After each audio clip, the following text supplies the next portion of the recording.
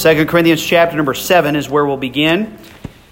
And this was something you might have noticed. Every once in a while, the Lord will lay a thought on my heart just before I get to the pulpit.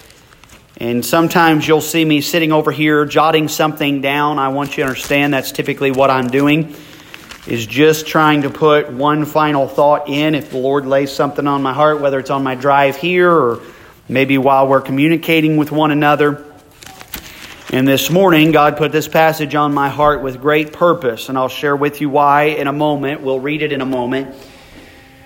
But I want to just quickly go over what we've looked at the past few weeks, and my hope is this morning to conclude what has turned into a 5-part sermon series that began with this title, Being in the Right Place at the Right Time. We shared with you that of all the moments in history, I believe this is perhaps one of the most important for the child of God to be abiding in the Lord Jesus Christ. And we shared with you what that means and how you and I are to do such a thing. We spent some time looking at Psalm chapter number 23, at what it looks like to abide in Christ. We get to a place where we say, the Lord is my shepherd, I shall not want. And abiding in the shepherd and his green pasture is more than sufficient. We need nothing else, is the idea. And then we moved on from there, and last week began looking at this thought, being in the wrong place at the wrong time. And we have used David's own fall from grace, his fall into sin, if you will, that we see in 2 Samuel, and we'll get there in just a little bit. But in 2 Samuel chapter number 11, we see David going from being very close to God in his way that he authored Psalm chapter number 23, and then we see David fall far from God into sin, and it is devastating, the impact and effect that this has not only on David himself, but his kingdom. The effect that it has on Bathsheba and her unborn child, the effect that it has on Uriah, the effect that it has on the military personnel that are surrounding David. There is no question that this sin that David falls into with Bathsheba is absolutely devastating. The reason this all occurred, I believe, is because David was at the wrong place at the wrong time. And we shared with you last week, and I know many of you have heard preachers say these words before, that sin always takes you further than you want to go. And boy, wasn't that ever indicated in David's fall into sin. It took him certainly further than he wanted to go. There's no question that when he woke up that morning, the day that kings were supposed to go off to battle, and he chose to send his military leaders in his place, and he stayed behind, there is no question in my mind that when he woke up that morning, he had no intentions that by 72 hours from that moment, he would be a murderer and an adulterer. But that's where sin took him. Sin always takes us further than we want to go. It always keeps us longer than we want to stay. It was amazing how David attempted to try to manipulate Uriah to do things that would get him off the hook. That's what he was trying to get at. David was trying to get off the hook, and he was trying to manipulate and deceive to cover his own tracks. And it all boiled down to the fact that he thought this could all be over in a minute. That it wasn't something that was just going to last and last. That it was just one thing and it was going to be over with. It was going to be done. It was just a momentary pleasure that he wanted to fulfill. And of course, sin doesn't work like that. It always keeps us longer than we want to stay. And then finally, we looked last week at the fact that sin always costs us more than we want to pay. The reality was that Uriah would ultimately be killed because of this sin. Bathsheba was going to lose her husband, and she was going to lose her unborn child. David was going to experience war for the remainder of his days, and we know because he was a man of war, he was not permitted by God to build the temple. That responsibility was passed on to his son Solomon. And so it really cost David a great amount to fall into this sin. And what we concluded with last week was finding God's perspective. What was God's perspective all of this? We know, look at with me, well, we'll look at it in a minute. 2 Samuel chapter 11 at the very end, it says that this all displeased the Lord. It all displeased the Lord. And we saw in Nathan's rebuke of David there in 2 Samuel chapter number 12, Nathan comes and he gives this story about a little sheep. that was best friends with its owner. And this owner loved this little sheep. He took the sheep into his home and he nurtured the little sheep, the little lamb. And he fed him from his table and he let him drink out of his own cup. And the relationship between that man and that little lamb was just extraordinary. It wasn't like your normal relationship. And some traveler comes along and he asks some rich man in the kingdom, "Hey, could you feed me something?" And instead of the rich man taking from his own flock, he goes over to this man who only has one lamb that is his dearest friend, and he slaughters his lamb in order to meet what that guy was asking for. And of course, whenever David hears this, he gets what he thinks is righteously indignant over the situation. And he says, "Bring me the man that slaughtered the lamb. I'll have him repay tenfold, and I'm going to kill him." And Nathan looks into David's eyes, and what does he say? He says, "David, you're the man. You're the man." And what happens in that moment is we're given God's perspective of what has happened here between David and Bathsheba.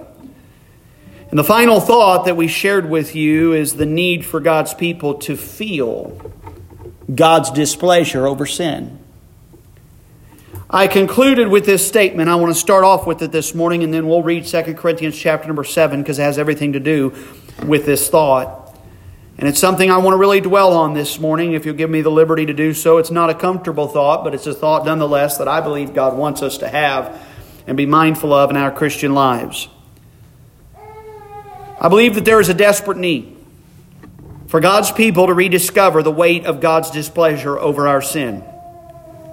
When we fail to walk through the weight of God's wrath over sin on our journey from sin to forgiveness, it makes the path from forgiveness back into sin seem much easier to travel. The idea of what I'm trying to say there is that there are a lot of people, especially in what's being taught among churches today, that we don't have to feel guilty over our sin. That we can skip right past the guilt and the discomfort of knowing that God is displeased with what we've done. We can somehow skip straight from guilt into forgiveness.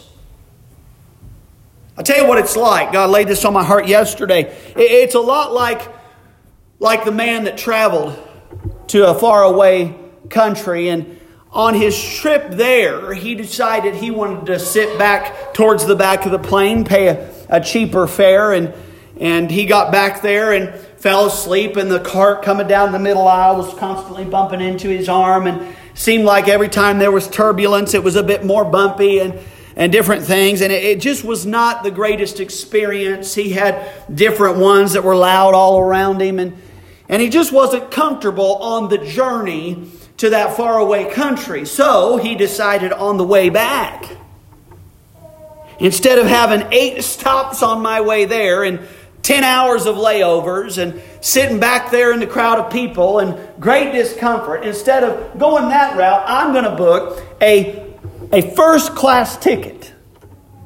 non-stop flight back home.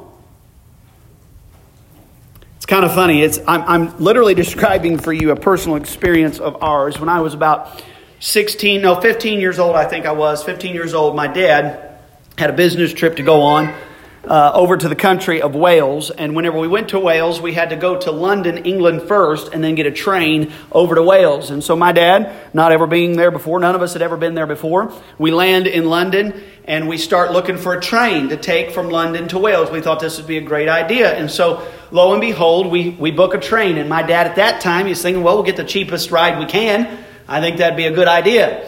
And so he books this train and we get on there. And I'm here to tell you something.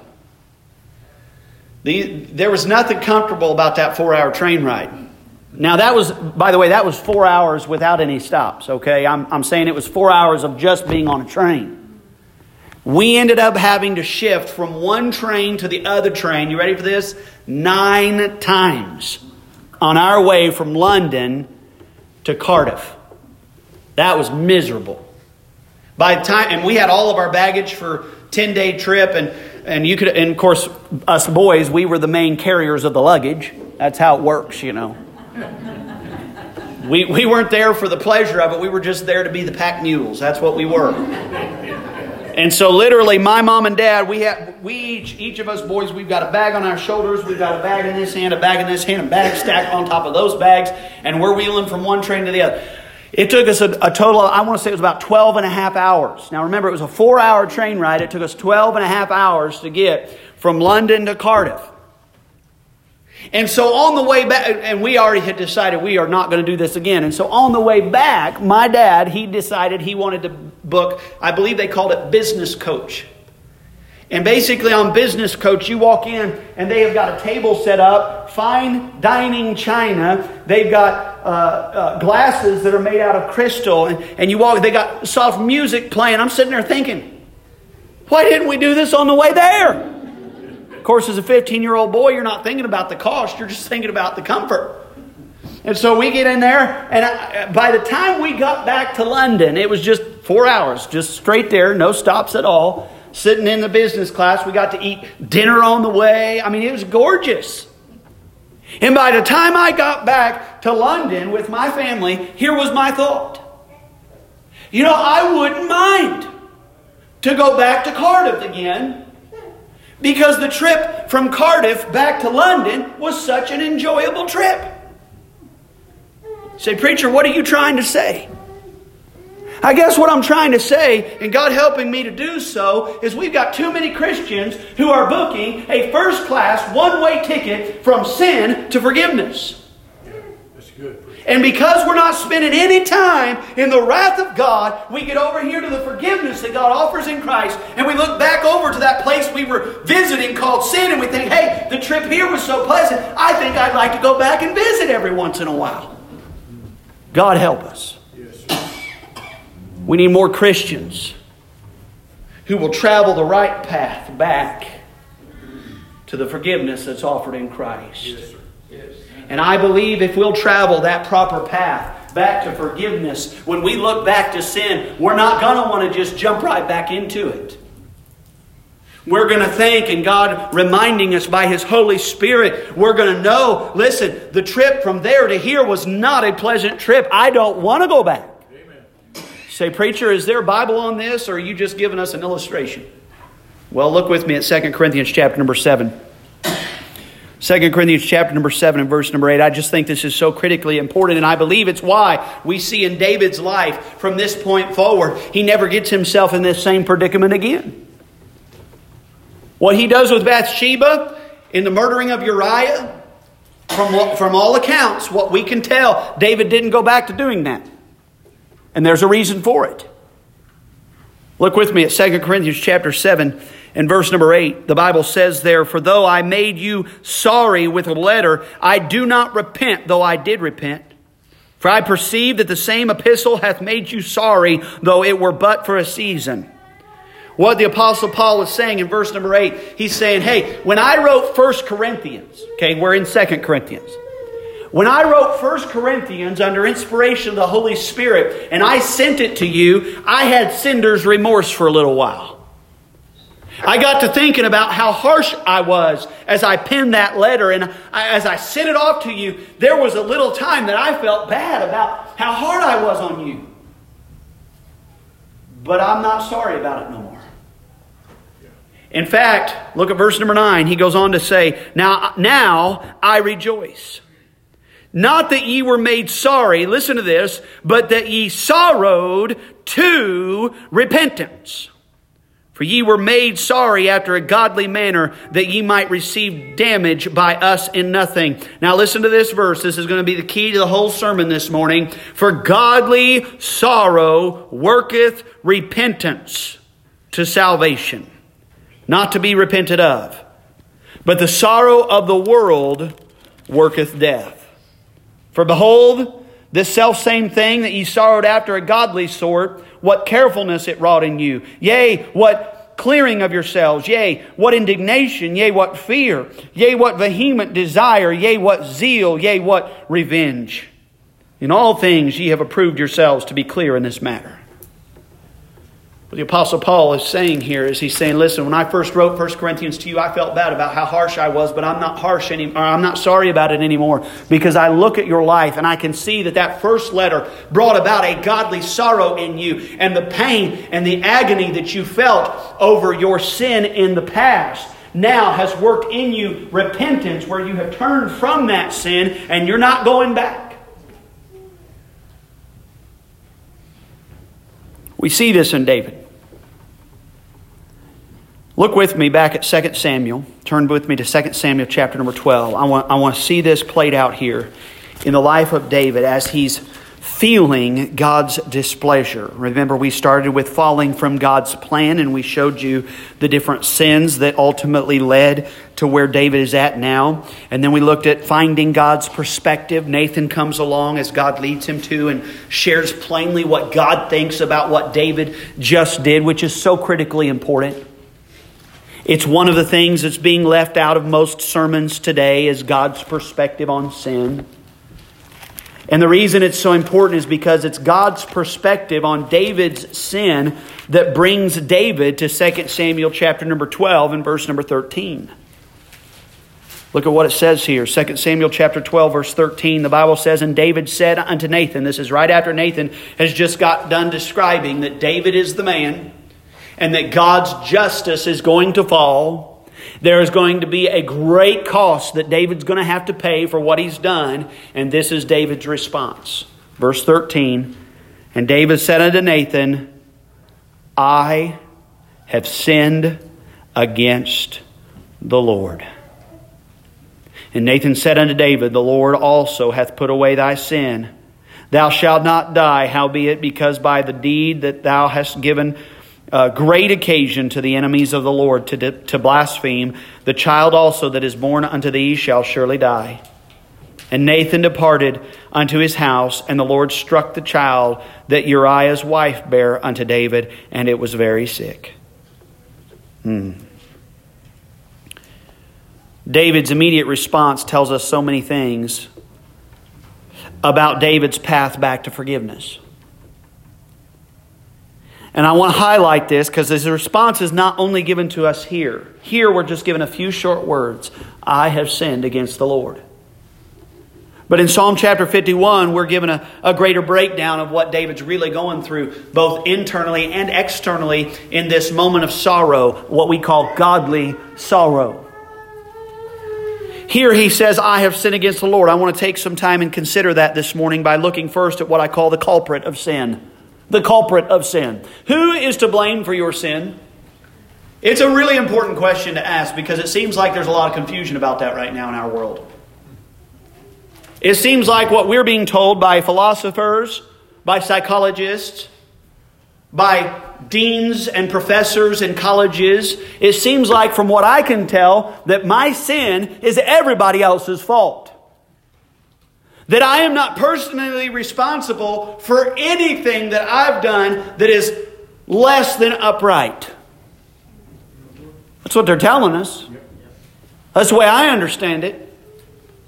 I mean, whenever I think back to my childhood, I'd like to think that it was my dad's fault for some of the things I've done. I'd like to think that my mom is to blame for part of it. And that's not even talking about granddad and grandmother. Then I think about the school, and I think about my friends, and I think about my cousins, and I think about my wife. And by the time it's all said and done, it's no wonder I'm such a sinner. I mean, we don't say it that way, but that's the way we're being programmed to think about our own sin. And I want you to notice David doesn't do that. That's right. David starts off with the word I. He understands something that many of us have forgotten, that he is personally responsible for his own sin. And you know, I got to thinking about this yesterday as I was putting some final thoughts on the sermon about what happens to us internally when we are willing to accept personal responsibility for our sin.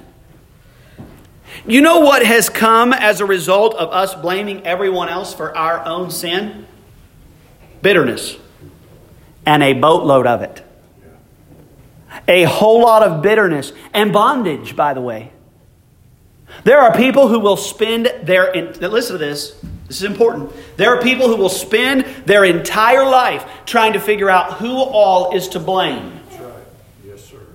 And they will literally get to their dying days and look back on their life, and all they will see is that they have been held in bondage to bitterness because they've spent their whole life trying to figure out who did them wrong that made them this way.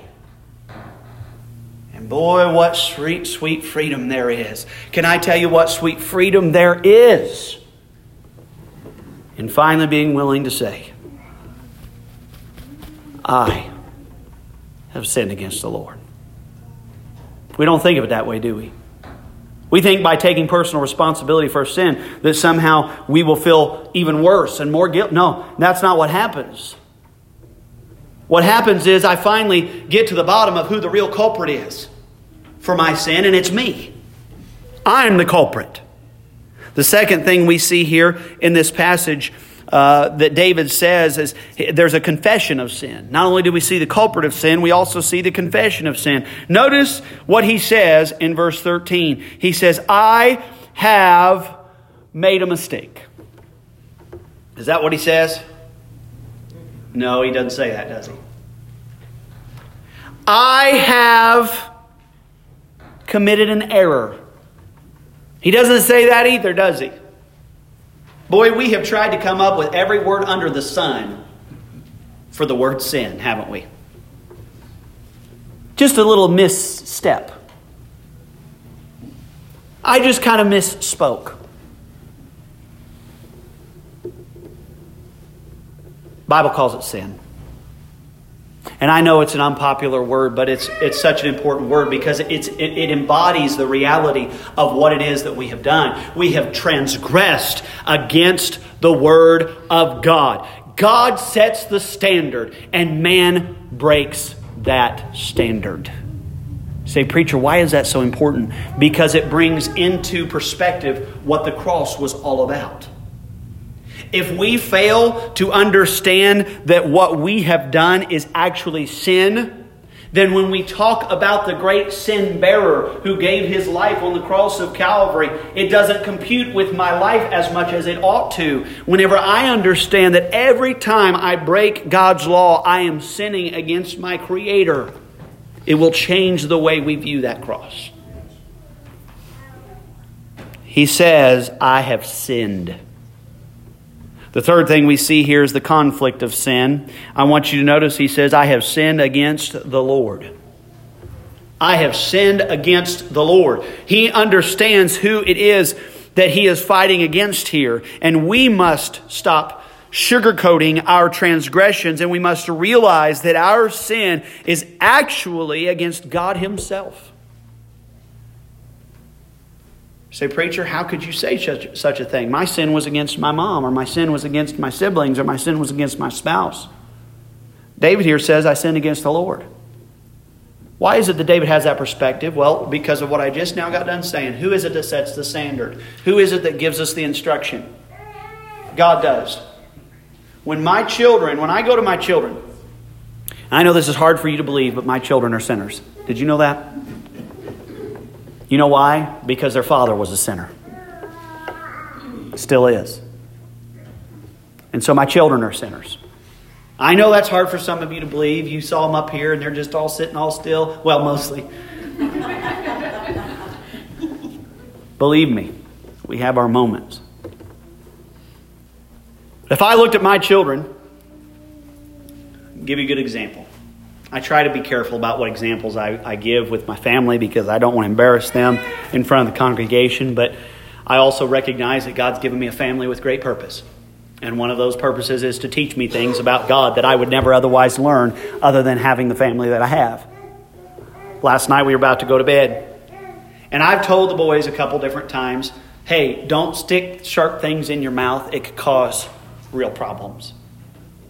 And I've also told them, hey, don't swing pillows at each other. It could cause problems. Well, last night, Asher took a little walkie-talkie antenna and stuck it in his mouth. And he's sitting there in his bed. We were literally winding down for the night. It was bedtime. He sticks that antenna into his mouth, and without looking, without even knowing what was going on, Canaan from the top bunk just takes his pillow and swings it down like this. And he popped the end of that thing, and it just jabbed right into the back of Asher's throat, bloodied the back of his throat. He starts screaming and crying.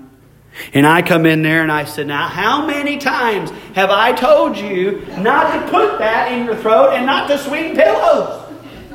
And you did both of them. And this is the sort of stuff that happens. In that situation, they broke what I asked them to do. In very much the same way, whenever we fail to do what God's told us to do, the one we're really sinning against is the God who gave us that instruction. David understands this, and he understands that this conflict of sin is not a conflict that's just about him and the kingdom, or him and Bathsheba, or him and Uriah. He understands that the God of all creation is who he's fighting against whenever he commits this transgression. The fourth thing we see here is the calamity of sin. Look at verse number 14. It says, and this is so important to remember, in verse 14, howbeit because by this deed thou hast given great occasion to the enemies of the Lord to blaspheme, the child also that is born unto thee shall surely die.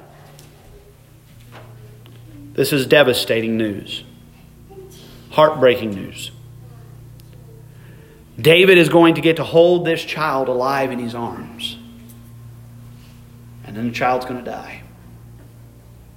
There's already going to be a bond of love that's formed. And then there's going to be separation. And as I've considered this and thought about it, knowing that God's ways are always right and His ways are always just, you understand the moment that little child breathed its last breath on earth, it went to be in the presence of God.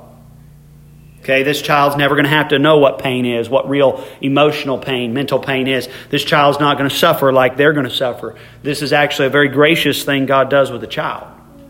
Now, we don't see it that way because for some reason, I don't know why it is, but we humans, we see death as the ultimate vengeance, the ultimate doom, the ultimate awful thing that someone could ever experience. But as born-again believers, we understand that death is nothing but a passageway from this life to eternal life in glory with our Heavenly Father. We need to change our perspective of what's happening here. And what I come to understand is I believe what God's really relaying to David is, you're going to know how I'm feeling. Remember when you penned Psalm 23? Remember how close we were? Remember the connections we have made? Do you remember how sweet the fellowship was? But now, not because of what I've done, but because of what you've done, it's like you're dead to me. You don't even look like the same David as you did a few years back. I don't recognize you at all. I think in some small way, God is relaying to David just exactly how this feels for him. You understand that this is breaking God's heart, but at the same time that it's breaking God's heart that David is committing this transgression, at the same exact time that it's breaking God's heart, there's also another thing happening. Notice what it says there in verse 14. Howbeit, because by this deed, now listen to this, thou hast given great occasion to the enemies of the Lord to blaspheme. Oh, I don't know if you realize this or not, but did you know that there are people out in the lost world that are just waiting for a gotcha moment? They are just itching for you to fall headlong into some grotesque sin. Because finally, they'll have something to grab a hold of and say, hey, would you look at this? They say they're a Christian. Look what they did. Look what they said. Look how they acted. If you don't think that exists, you just wait. That's what they're waiting for. And that's what God is saying here. He's saying, David, by your transgression, you have given the enemies of God opportunity to look into you and your kingdom and blaspheme the God that you serve. It's almost like God is looking at David and saying, hey, you cannot imagine what damage you've done. You think you just committed this little transgression, you just fell into this little sin for a moment. Can I tell you something? This is going to have a ripple effect that will change this entire landscape. Say, preacher, why are you harping so hard on sin? It's because we have decided, again, I believe one of the great mistakes we're making right now is we're taking that first-class nonstop ticket from sin to forgiveness, and we're not abiding in the wrath of God. And so we get over here and we look back and we think, hey, I want to go visit sin every once in a while because it's such a great trip. God will forgive me. He'll cleanse me. What is it the Apostle Paul said in Romans? He said, shall we continue in sin that grace may abound? God forbid. He says here that godly sorrow worketh repentance in 2 Corinthians. We're also told in Matthew chapter number 5, blessed are they that mourn, for they shall be comforted.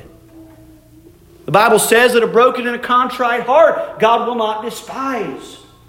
We are taught over and over and over again the importance of abiding in the displeasure of God over sin. To feel the guilt is what I'm getting at. You know it's not wrong to feel guilty. We ought to feel guilty when we break God's law, when we transgress against Him. When there is sin in our life, there ought to be guilt. The final thing we see is the cost of sin here in this passage in verses 14 and 15. There is a description of what is exactly going to happen to David and his personal life and his kingdom.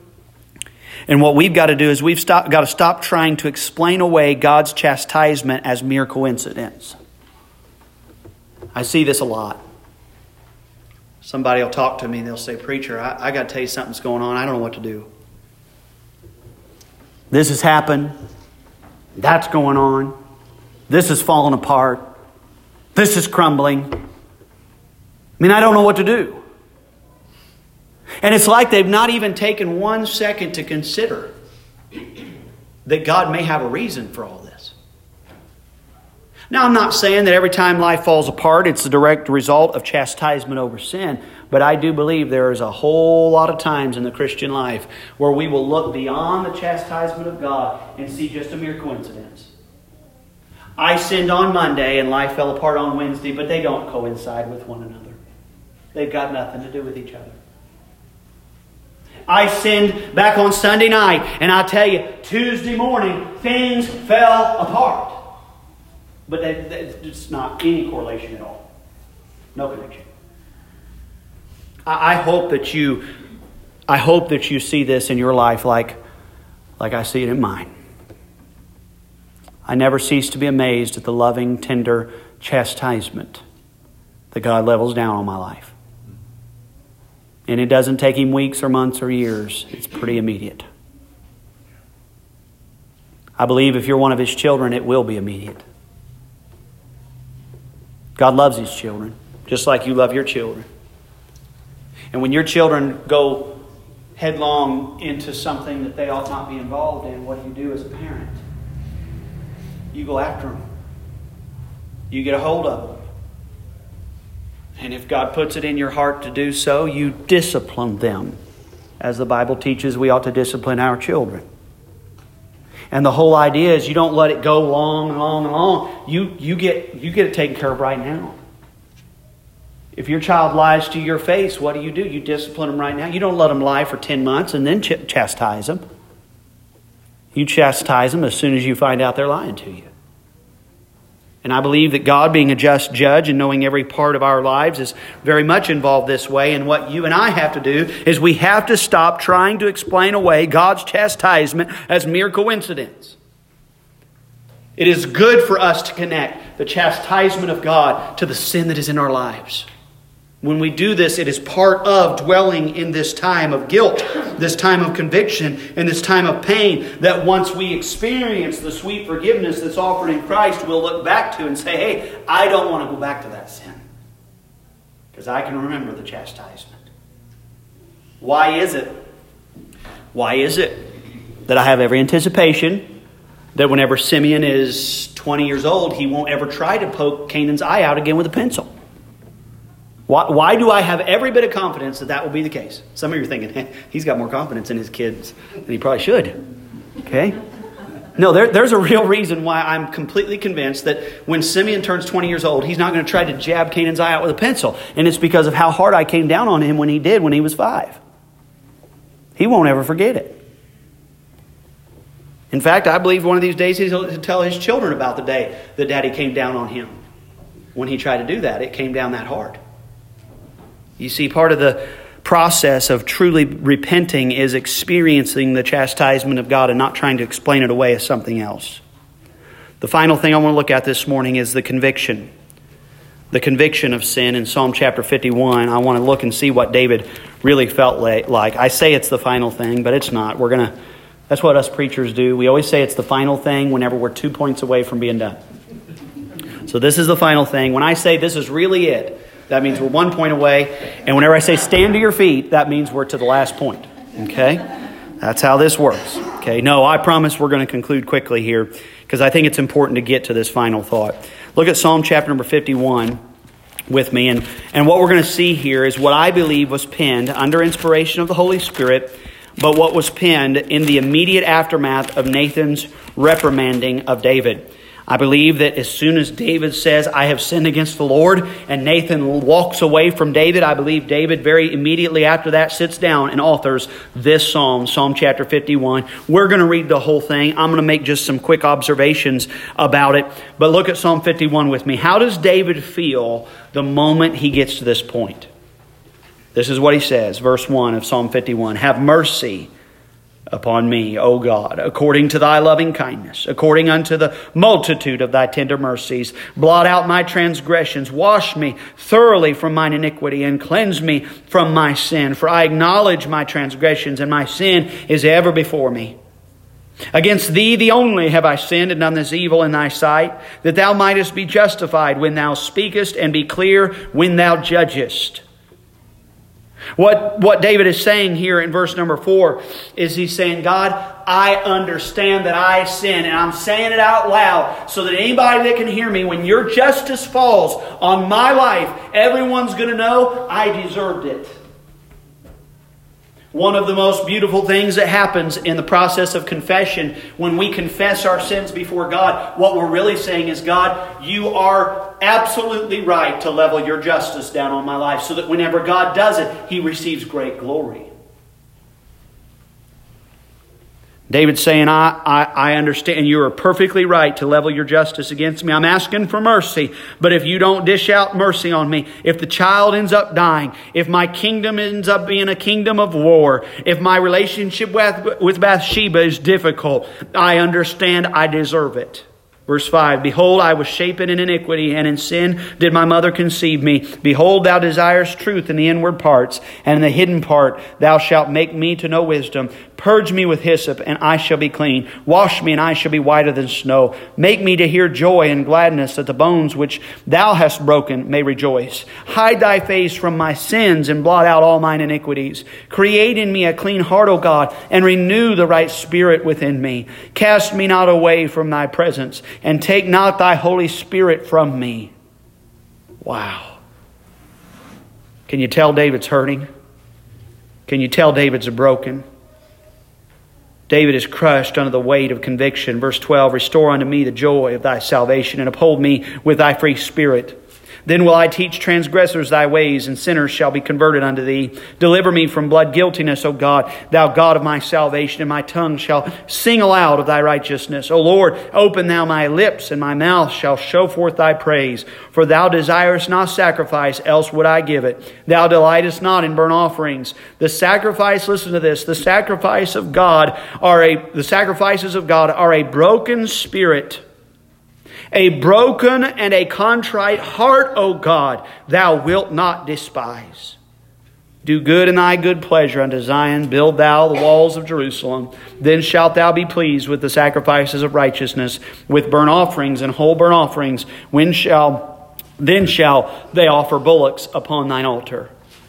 What David is saying, he's saying, listen, I would offer you 1,000 bulls. I'd offer you 10,000 rams. But that's not what you want from me. You want a broken spirit and a contrite heart. Yes. Some of you say, Preacher, I'll give whatever I've got to give. That's not what God's looking for. I'll do whatever God wants me to do. That's not God's work. That's not what He's looking for. Say, then preacher, tell me. You're talking about sin and I can feel it. I can feel the Spirit of God. He's tearing into my heart and I know God's trying to pull me out of this. I know God's trying to get me out of the sin that I have been so involved in. This easily besetting sin that has captivated my life for so long. I can feel the Spirit of God trying to pull me out of it. What is it God wants? He wants you to be broken over it. That's what He wants. And the Bible tells us that a broken and a contrite heart He will not despise. I've got so much I want to share with you still. But we'll close with just this. While David fell into sin, fell out of God's plan, he found God's perspective because a man of God was willing and had the courage to say exactly what God was thinking about the situation. He felt the weight of God's displeasure, but it didn't end there. Finally, he was forgiven by God's compassion. In fact, we see that already played out in 2 Samuel chapter number 12. As soon as David says, I have sinned against the Lord, what does Nathan say to David? He says, the Lord has forgiven you. And some would look at that and think, well, that seemed like a first-class ticket, non-stop flight into forgiveness. But then we read Psalm 51 and we understand, no, it was not. This man was broken over his sin. And we know that even though he was already forgiven, he's still going to suffer through, we don't know how many weeks for sure, how many days, but there were days and weeks of pain and suffering over this child that ultimately would die. We know that David is going to feel the pain and the suffering of his sin for years to come as war just continues to pummel his kingdom as a result of what he's done here. Okay, this was not a one-stop ticket. This wasn't a first-class ticket to forgiveness. There was some pain involved. Sure. We understand that. But I want you to understand something too, that God, in His great compassion and His great mercy, was able to cleanse and forgive David of his transgression. You say, preacher, how do you know that? You've made it almost sound like there's no hope. You made it almost sound like I've just got to live in this guilt for the rest of my life. No. No, on the contrary. The moment you finally find guilt is the moment you can finally enjoy forgiveness. You see, godly sorrow bringeth repentance. Feeling the pain over your sin is what will keep you from going back to it. And it's why so many Christians just keep running back into sin. It's because they never feel the pain. You say, well, then how does God deliver that forgiveness? Well, we know. It's by the grace of the Lord Jesus Christ. That's how forgiveness comes. You see, in Psalm chapter number 23, David was abiding in the Lord. And we spent 3 weeks talking about his abiding in the Lord. But in Psalm 51, something has happened. David has abandoned the Lord. He's walked away from God and he's walked headlong into sin and it has devastated his life. But I praise God today for Psalm chapter 32. Let's close with that this morning. Psalm chapter 32, just a few pages to your left. Psalm chapter number 32. The child dies. We know the rest of the story. I'll just reiterate it to you quickly. The child ends up dying. That Bathsheba births to David. And the moment the child dies, David goes from wearing sackcloth and ashes, and he puts back on his kingly robe, and he goes to eat a meal. And his servants can't understand this. They say, now David, while he was sick and still alive, you were in sackcloth and ashes. Now he's dead, and it's almost like you're rejoicing. And David says, no, you don't understand. He said, I was in sackcloth and ashes because I believe in the mercy of the God that I serve. And if God saw fit to bring that child back to full health, I believe God could have done it. Now, God didn't. He knows what's best. But he said, I was in sackcloth and ashes because I wanted God to know that I was leaning upon His mercy. But God has made it very clear what His will is now. I understand His will was to take that child to be with Him, that it was not to be mine to keep. And for that reason, I can get up now and go on my way. Now, I don't know how long after this psalm was penned, but this psalm gives us a clear indication that it is possible. Listen to this. I don't want you to miss it this morning. It is possible to go from being a Psalm 51 person to being a Psalm 32 person. You do not, while I'm trying to stress the importance of abiding under the wrath of God, feeling guilt over sin, being in a place of conviction, you do not have to stay there. Because I believe that there are also many Christians today who live their entire life just sitting in this place of guilt and pain over their past sin. You know, if Paul would have done that, he'd have never gone on to accomplish anything for the cause of Christ. But here's what he said. He said, this one thing I do, forgetting those things that are behind me, I press toward the mark for the prize of the high calling of God in Christ Jesus. You do not have to abide in that guilt. Yes, it's important for the child of God to feel it, to experience it, to know it, but you don't have to stay there. You say, preacher, give me some proof of that. Could David, after committing adultery, after committing murder, could he too find forgiveness? The answer is yes. You say, how's that possible? You are grossly underestimating the power of the blood of the Lord Jesus Christ if you somehow think that you have committed some kind of sin that is unable for Him to forgive. Look what he says in Psalm chapter 32.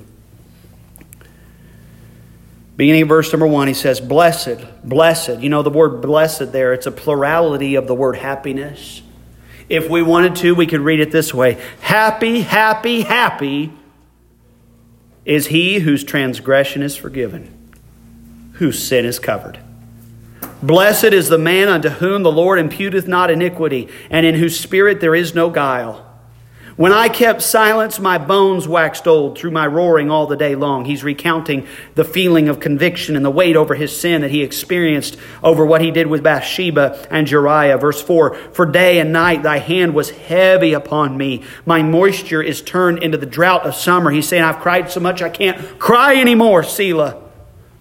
Verse 5, I acknowledged my sin unto thee, and mine iniquity have I not hid. I said, I will confess my transgressions unto the Lord, and thou forgavest the iniquity of my sin, Selah. For this shall every one that is godly pray unto thee in a time when thou mayest be found. Surely in the floods of great waters they shall not come nigh unto him. Thou art my hiding place. Thou shalt preserve me from trouble. Thou shalt compass me about with songs of deliverance, Selah. I will instruct thee and teach thee in the way which thou shalt go, and I will guide thee with mine eye. Be ye not as the horse or as the mule, which have no understanding, whose mouth must be held in with bit and bridle, lest they come near unto thee. Many sorrows shall be to the wicked, but he that trusteth in the Lord, mercy shall compass him about. Be glad in the Lord, and rejoice, ye righteous, and shout for joy, all ye that are upright in heart. You say, preacher, how on earth do I go from being a Psalm 51 person back to a Psalm 32 person? And I can answer that with one word: Jesus. That's how. There is great forgiveness that is offered in Christ. And it is astonishing, beyond our wildest comprehension. But the truth is this morning that is precisely why Jesus came and did what He did. To make a way for our transgressions to be forgiven, for our iniquities not just to be covered, but to be remembered no more, removed as far as the east is from the west.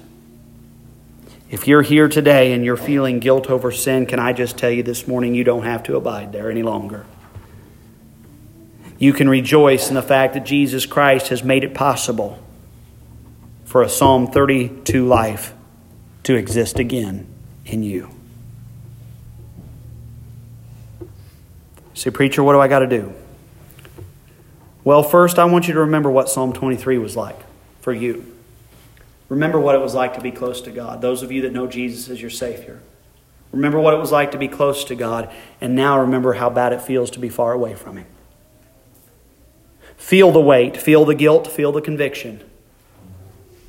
But then cast yourself back at the mercy of the Lord Jesus. You know what He says in 1 John chapter number 1? He says, if you confess your sins, He is faithful and just to forgive you of your sins and to cleanse you from all unrighteousness.